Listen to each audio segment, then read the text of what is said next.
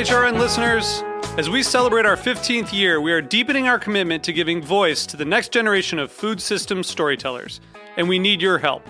Our internship and fellowship programs help activate new possibilities for underrepresented and underestimated young people through experiential journalism, audio engineering, and production training.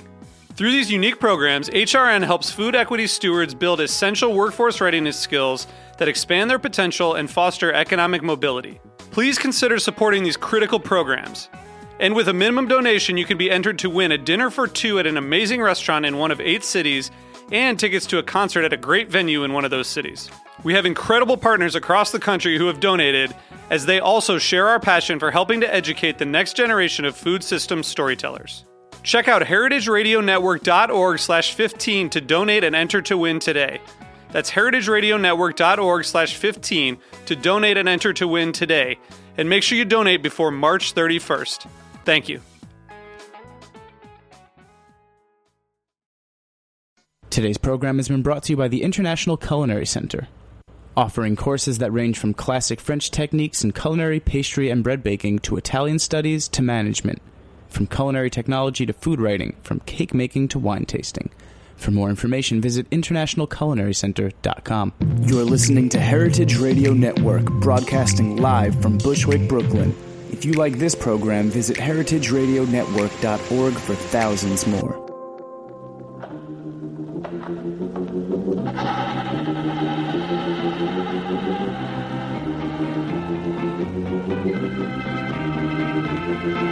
Ooh, trick or treat. Indeed, today is Halloween, and A Taste of the Past is going to delve into the candy, the ghosts, and the scary masks, and kind of all about Halloween and where it all started.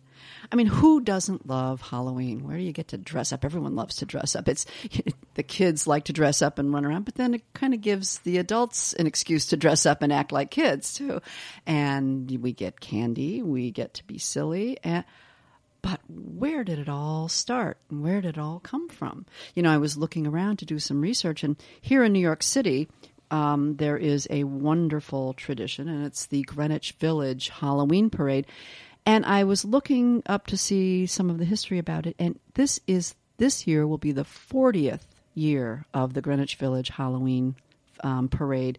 It is really a spectacle to behold.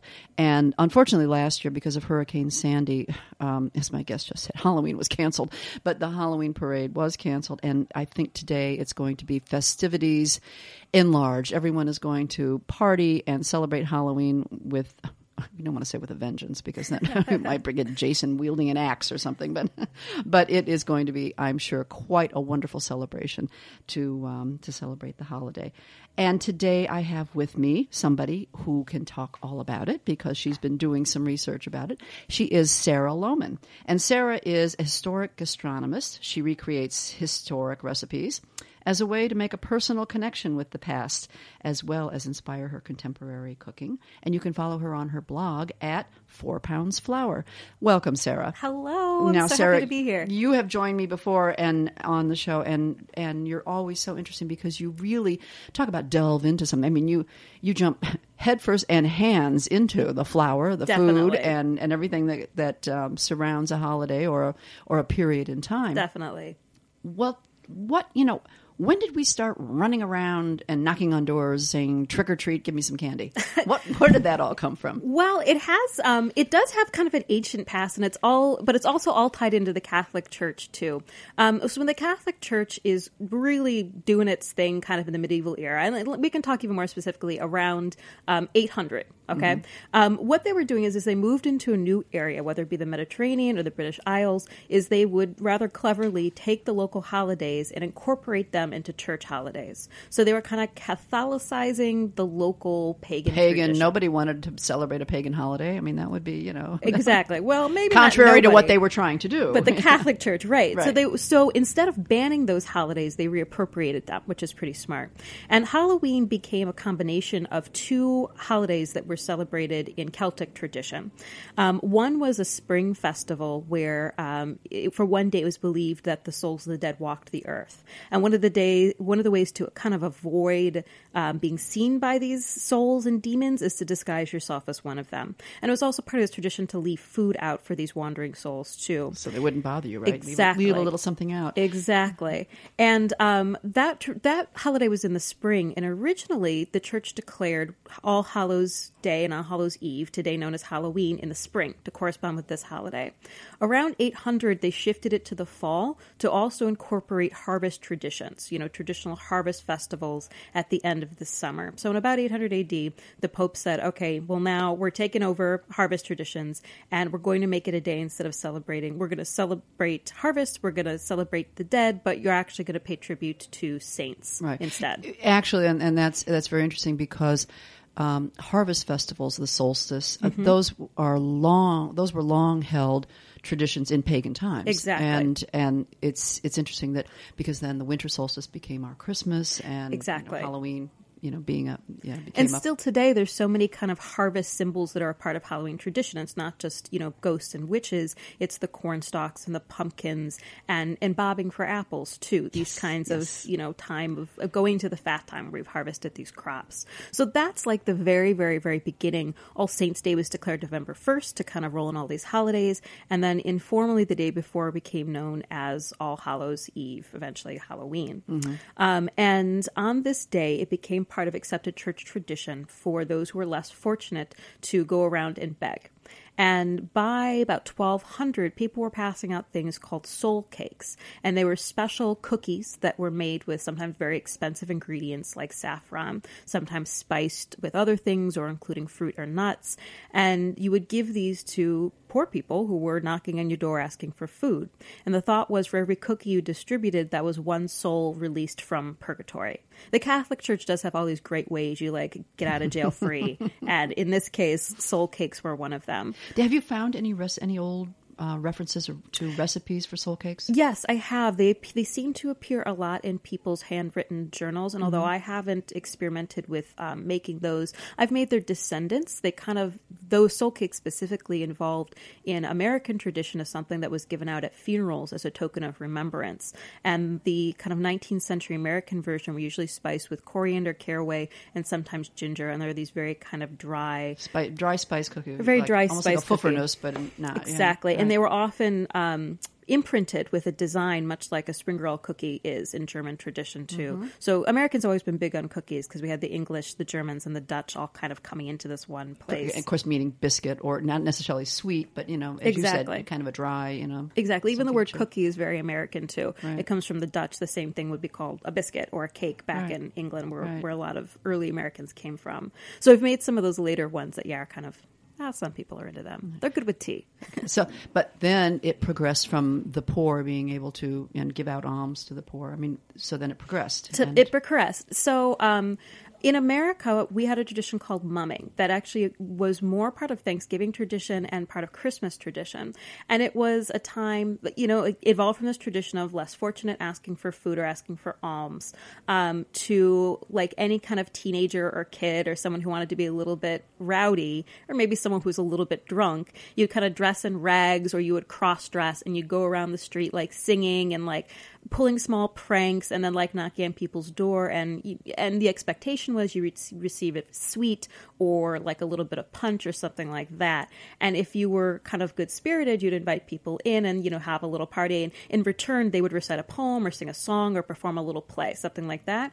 But if you were being a jerk and you didn't want these rowdy cross-dressers in your home and slam the door on them, then they had the kind of option to play a prank. So that tradition was more associated with Thanksgiving and Christmas, actually all the way until the 20th century. We don't see trick-or-treating really become a pastime until a post-World War II environment. What happens in between is that Halloween becomes a popular holiday at the turn of the 20th century, late 19th century, when theme parties begin to get popular. And so Halloween, these kind of pagan traditions that were coming into America via Irish culture, Scottish culture, English culture, then got a more formal environment in these kind of very grand Martha Stewart style, like come on over, celebrate Halloween. And again, we were still doing harvest festivals. Right. And they would be celebrated primarily like in civic centers, right? In And even, large community centers. And in people's homes, too. There's all kinds of instructions about how you can decorate your home with, like, a pumpkin chariot drawn by field mice, or, how to, like, build a witch from, like, all those kinds of things in books from the turn of the century. So it became fashionable to have your church or civic center, but also to have people over and have this kind of party as well. So it started first as a party in the home, too. Tying in with, particularly in rural societies, harvest time was the time you got to hang out with people. And so the foods, right, the work was done, and the foods that would be served primarily would, as you said, the apples, the nuts, the pumpkins. Harvest foods, right. Exactly. And if we're talking middle of the 19th century or beginning, those are foods that take a lot of processing. So let's say we need to peel all the apples so we can boil it down for apple butter. Let's say we need to husk all this corn. Well, you throw a party, and that means that everybody gets together, you make a game out of it. And I think more importantly, that means that people in their teens and 20s can meet, and that's when, like, pairs are made. There's all these kinds of flirtatious games, too. Tell me about some of the superstitions. There are some wonderful superstitions that surround the early celebrations. The early of celebrations of Halloween. So one of them was, like, let's say if it's an apple party and you have to pair 1,000,000 apples, you could throw over, well, first of all, it was important to get the longest peel possible. It's a point of pride.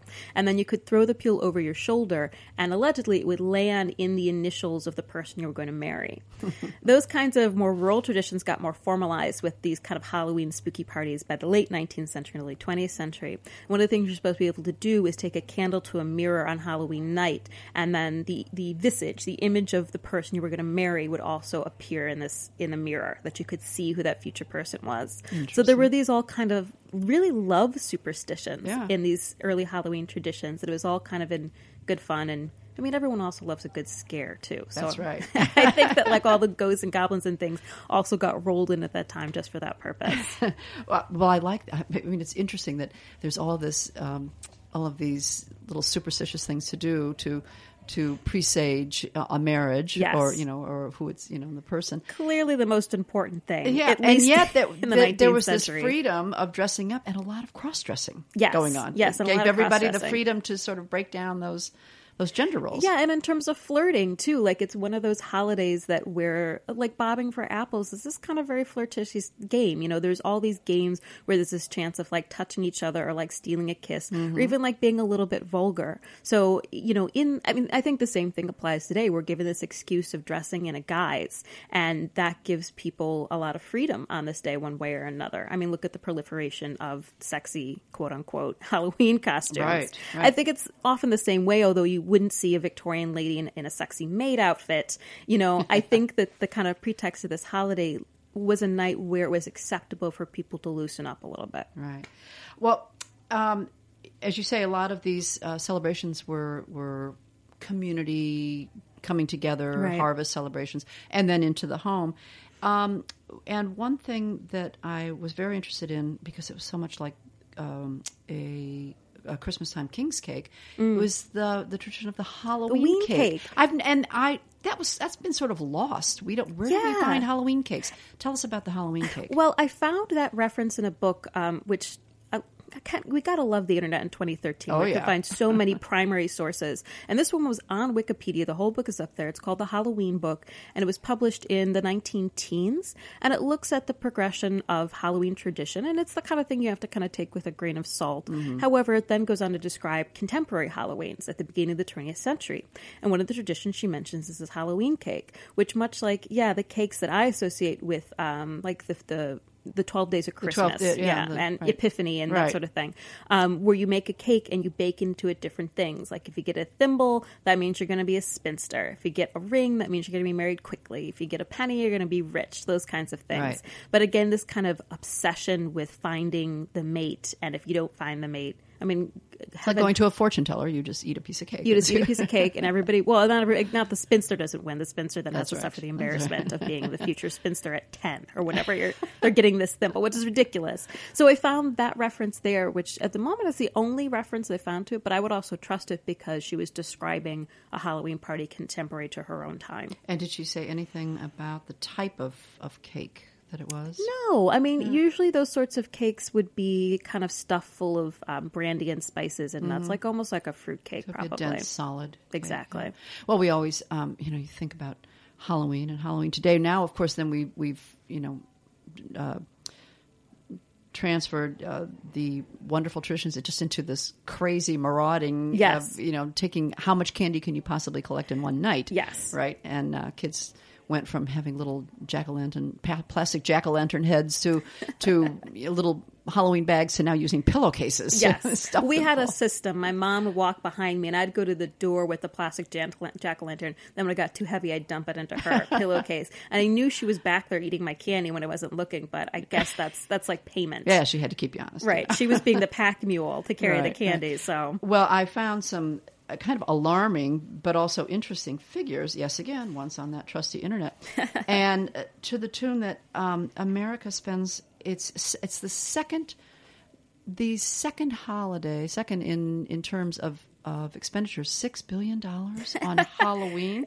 And I think that the average, it says something about the average, one of the sources in the Library of Congress said the average American family spends $75 every Halloween. Wow. Yeah. In some I mean, it's ways- gone up, obviously, in the last 2 years. But Inflation. $75, yeah. Well, decorations, costumes, candy. Yeah, yep. I right? think it's kind of delightful in a way. it is. Because we think about these cornerstones of American holidays. Christmas, which also has all these religious tie-ins. Thanksgiving, which too used to have those religious tie-ins, Right. but is also kind of a purely American holiday. And I think Halloween, although it's not necessarily considered an American holiday, we were really the ones that celebrated it with the most vigor. And it's Right. just now that the rest of the world, Europe is trying to... You're right. It's interesting because for a period of time, I had the fortune to be in England every year around this time, and of course, they had Halloween and they celebrated, but there wasn't all the we love it. the decorations and the We love it. Now you go back and you see there are pumpkins, there's costumes, there are decorations. really changed. and you really could see the transformation. It I was interesting. in Germany about 7 years ago, and when I was kind of I was there on Halloween, and someone mentioned it was the first time that they'd ever seen children trick or treat. So it's more modern, even though the traditions come from Europe. I kind of love it that we love Halloween because Right. it is this holiday about pure fun. Like you're not going to church. You're like, there's no obligation to it. It's just this holiday about like loving all things kind of on the dark side for one day, Right, about going right. out and having fun, whether you're a child or an adult, about allowing yourself to kind of like let loose and be someone else. I love it as a holiday. So in a way, I love that we are so invested in it as a country. And we kind of reclaimed it and brought it back into the pagan era again. Yeah, a little bit. Right. Absolutely. And kind of thrown over and just give it up for the kids. I mean, Yeah. it really is a wonderful kids' holiday. It really is a wonderful. Yeah. It's a wonderful holiday where I think kids and adults get to have equal fun. Okay, whether so you're what was your trick-or-treating. favorite costume ever, all time? Oh my goodness, that I have been Of you- personally. yeah, all right. Oh my, I was lucky. I have a lot of like love for this season because my mother, fortunately, she was really good at sewing. So early in September, we would go to the fabric store and we'd sit with a Simplicity pattern book and we'd flip through the book of Halloween patterns and I would get to pick out what I was going to be for Halloween, Wow. which is such like a pleasure and a joy. And then or if I had like a concept, like I wanted to be My Little Pony, she'd go and find the horse costume and then, tweak it so that I was My Little Pony. I think, it's kind of funny. I don't know if this is my favorite costume, but I remember one year I looked through the whole pattern book and I decided I wanted to be a peanut M&M. And my That's terrific. my mom was What a like, great, I could see that "Really?" top hat and the cane. And She's like, "Are you sure?" And I was just like, "Yep, I want to be an M&M." And that's I don't know why that was the costume I wanted. But I just wanted to be that M&M. But I was that peanut M&M for Christmas. I for dressed my Halloween. daughter as a pumpkin one year. I think she was mortified, but but the one that I remember, my favorite was not very exciting. It was a majorette or something, But I remember the costumes I made and the favorite ones, and it was also a food themed costume. funny, She maybe was that's it. a package of McDonald's French fries. That's I very. think I had an old foam mattress hanging around. I Very cut up funny. some big, but it's a time to really unleash your creativity as well. Yeah. It's good with foods, and then the food surrounding Halloween. Today it's mostly candy and it's Right. manufactured candy, and of course you mentioned the culture of fear that came about in the Yeah. 50s. Whether it's urban myth or you can't discount the fact that some bad things happen, a copycat or whatever. But Yeah, so here's what happened. It's something that I kind of stumbled on while researching Halloween traditions, because what I found out is that not a lot of people go trick-or-treating, which was a surprise to me, because in the 80s, that's what you did. And I discovered it there was this real turning point that before the days of getting kind of pre-wrapped candy, post-war, 1950s, early 1960s, you were often getting homemade treats, caramel apples and cookies. Caramel apples. Oh, I know. love it when someone would give us caramel apples. Well, you get that in your bag. And even in the 50s, you were kind of expected to entertain the trick-or-treaters, like to have this kind of ongoing party where kids could come in and have popcorn balls or punch, like in, strangers' kids, but neighborhood kids. And then in 1964, there was a woman who was living in New York. Alternately, sources have said Brooklyn and Long Island. It's a little unclear. And she got fed up with kids that she felt were too old to be asking for candy at her door. So to these older kids, she was passing out packets of steel wool and poisonous ant buttons. Okay, we don't want to talk about that too much. That's horrible. But it did instill this and in her panic. Kind of in her kind of defense, she was passing out. Packages were labeled, and her husband was kind of like, she didn't think this through. So she was trying to pull a prank on the pranksters, and it kind of got run away with in the media. Right. And then there was this in kind of a little bit later in the same decade, early 70s, there was this kind of the razor blade and the apple. Razor blade, right. And it is all kind of mythological. Although those things would actually happen once they were investigated, it was usually shown that it was the kids kind of pranking their parents or things like that. And then 1982, there was the Tylenol tampering scandal. Right. So then not only did we have a fear of homemade things, but we began to have a fear of things that you could even get into the store. So in a way, that was the beginning of the end of this kind of post-war tradition of dressing up and going out into your neighborhood and the whole trick-or-treat thing, knocking on a door. Well, in the neighborhoods, we all used to know one another in neighborhoods, too, and that kind of ceased. Right? But what's interesting is that there doesn't seem to be a lot of actual threat there, that there's a lot of fear, and there was a lot of kind of running away with it in the media. The media would report on the razor blades and the apple, but then they wouldn't report that eventually was found to be fraudulent. So people have kind of started, throwing back to harvest traditions and to parties back home and inviting kids in as opposed to going out trick-or-treating, which I love a Halloween party, but at the same time, I wish, I loved, adventuring the streets. Well, for the kids who live in those neighborhoods, it was what fun to just be able to run around in the streets. Yes. And just, it was a sense of freedom as a kid. Your parents were there, yes, but you were outside, and like today, the weather's going to be beautiful tonight. Yeah. The temperature is perfect, and what fun is that? Right. So I would love to see a revival in that tradition, because a lot of the kind of threat that ended, large-scale trick-or-treating, a lot of it was myth that was blown out of proportion. Well, we're going to talk about some more of the fun aspects, and that's food, when we come back after a short break.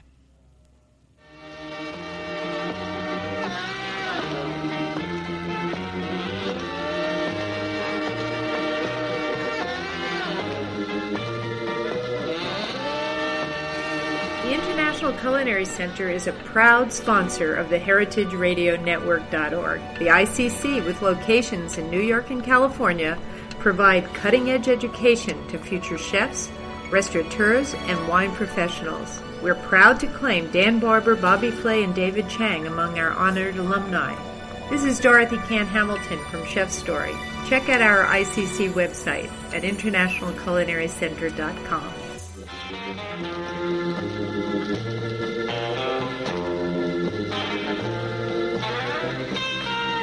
Hi, we're back on A Taste of the Past, talking all about Halloween with Sarah Lohman. And Sarah, we were talking about some of the wonderful food traditions in Halloween, and you mentioned caramel apples. Does anyone bob for apples anymore? I love that. You sent me so much fun. I think there's these sanitary concerns or something. I don't know. A lot of things we do in that regard are great, but I bobbed for apples when I was a kid. Yeah. and popcorn balls or caramel corn balls. Those, delicious. And what would Halloween be without candy corn? Yeah, I feel like the much maligned candy corn. Right. It's been called the most polarizing Halloween candy. And we, buy tons of candy corn, but people buy it often without actually eating it or enjoying it. Use it as decoration. Yeah. It's got the harvest colors, the yellow, the orange, the white, which in the beginning is why it began to be associated with Halloween, too. Well, it wasn't always called candy corn. Tell me a little bit about that, what you found out. It used to be called chicken feed, which I think is adorable. Yeah. It was first produced in the 1880s as chicken feed, and it was made year-round, as candy corn is today, and the industry is trying to capitalize on other holidays by making, make it in Thanksgiving colors. colors and and Christmas colors as well. Yeah, exactly, in different flavors. But it was just, supposed to be mock corn, essentially. And it was popular on the 4th of July as kind of a summer food. It was popular in Easter baskets. You'd throw it in there, for the marshmallow peeps to eat or whatever. But candy at the time wasn't really associated at all with Halloween, which I think is hysterical. In fact, candy companies like the makers of candy corn were looking for an opportunity in the fall to boost their candy sales because break into the market. To break into the market. And even though Halloween was already being celebrated by the 1880s as like a private home party, they invented a holiday, the second Saturday in October, called Candy Day, as a way to get people to buy candy, which evolved into Sweetest Day, which is still celebrated in the Midwest. We celebrated Sweetest Day in Cleveland. Huh. Yeah, it's a day. We always thought Hallmark made it up, but actually it was the Candy Company Association, where you just do something nice for your significant other. But it was to sell candy, not thinking it never occurred to anyone to do Halloween. We had apples and cherries for Washington's birthday. Nobody thought to make Halloween candy until after World War II. But candy corn was one of the first candies to be associated with the holiday because it's got those beautiful fall colors. So when you'd go to a party, there'd usually be a spread of snacks like the ones we talked about, but also things like apple cider donuts and, nuts and fruits, and then usually a little bowl of candy corn, too, by the turn of the century. Yeah. So you plug it probably around, when was it first commercially made? Do we know? 1880s is when it was first. And Brock's, I don't know how you say it. I'm never sure. They were established in 1904. So and it comes from a larger tradition. Buttercream candies were a thing, and they were molded into all kinds of shapes, particularly little pumpkins or chestnuts or things like that. I did bring a bag with me today. We do. So we have a bag right here. Not homemade. They are store bought. But now I know that you ventured into, as I say, dipping your hand into it all the way. Yep. You tried your hand at making your own candy corns. Well, I have a friend of mine. I work a lot with the New York Historical Society. We have an ongoing class for families called At the Kids' Table. We're doing a lot of sessions over the winter, and they're all about New York history and food and families working together to make something. So they asked if I would do something tonight. Tonight is their Halloween party from 5 to 7. You pay admission, and then there's all kinds of activities for families. And they wanted me to make something, that was historic for Halloween. And I don't know. I mean, candy corn is so iconic. And so I was just curious. I mean, somebody makes it, right? It had to be made by hand at some point.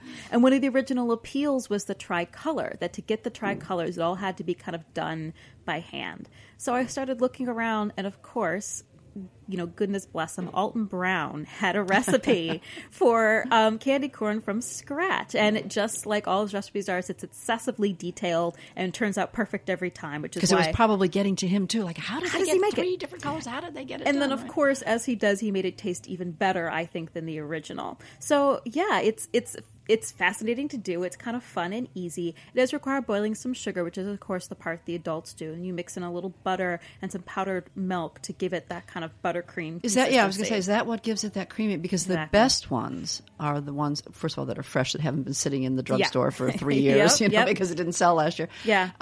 But when they are, a fresh batch, they do have that creaminess to them. Not just a sugar candy, but there's a creaminess. Actually, I'm going to grab your bag because I'm curious, what is in a bag of commercial candy corn? Oh, please don't tell us all those bad things. Because I assume that there's probably, sugar, corn syrup, confectioner's glaze, salt, dextrose, gelatin. Okay, so not vegetarian. Didn't know that. Sesame oil, artificial flavor, and honey and food coloring. So it's not all that bad, not really. Bad, no. When you make it from scratch, though, there's no gelatin involved. It's just based on boiled sugar to give it the proper consistency. And you mix in the powdered sugar. You mix in the dairy, which isn't in the commercial one, but gives it that lovely kind of creamy texture. And then you add, 2 different colors. You separate in 3 batches. Add yellow, add orange. Let it cool a little bit until you can work with it with your hands. And this is the part that's great for kids. You roll it into snakes. You get 3, long snakes of each color, and you press them together like Neapolitan style, and then you just form it into a wedge. So you have one long wedge-shaped snake, and then you slice it. Slice it into little triangles. Exactly. I mean, you've got to be precise on that. Well, see, that's the thing. That's why I thought it'd be great for kids, because I know that they're going to make a bigger mess than they will make a quality product. They will probably eat more than actually end up going home with them. And how many get actually left to dry, or how many just go popped in the mouth? But that doesn't matter. They'll have a great time kind of playing and rolling and cutting and working with their parents to make this thing, and I think that's the most fun. Oh, that's terrific. Well, I hope everyone enjoys a wonderful Halloween treat this year, and if you're you're in New York City, stop by the New York Historical Society and you can watch Sarah making some candy corn live. You can come make it with me or make it with and her, make right? it at home. It was really surprisingly easy, fun, and I have to say that the results tasted really, really good. And you can find that recipe and follow Sarah on her website, on her blog called 4poundsflour.com. Yep. Well, thank you so much, Sarah, for My joining me. pleasure. This has been a lot of fun. It's fun to just jump into something that everybody loves, and Yeah. Halloween is something we all love. Yeah. And thank you for listening to A Taste of the Past. I'm your host, Linda Palaccio.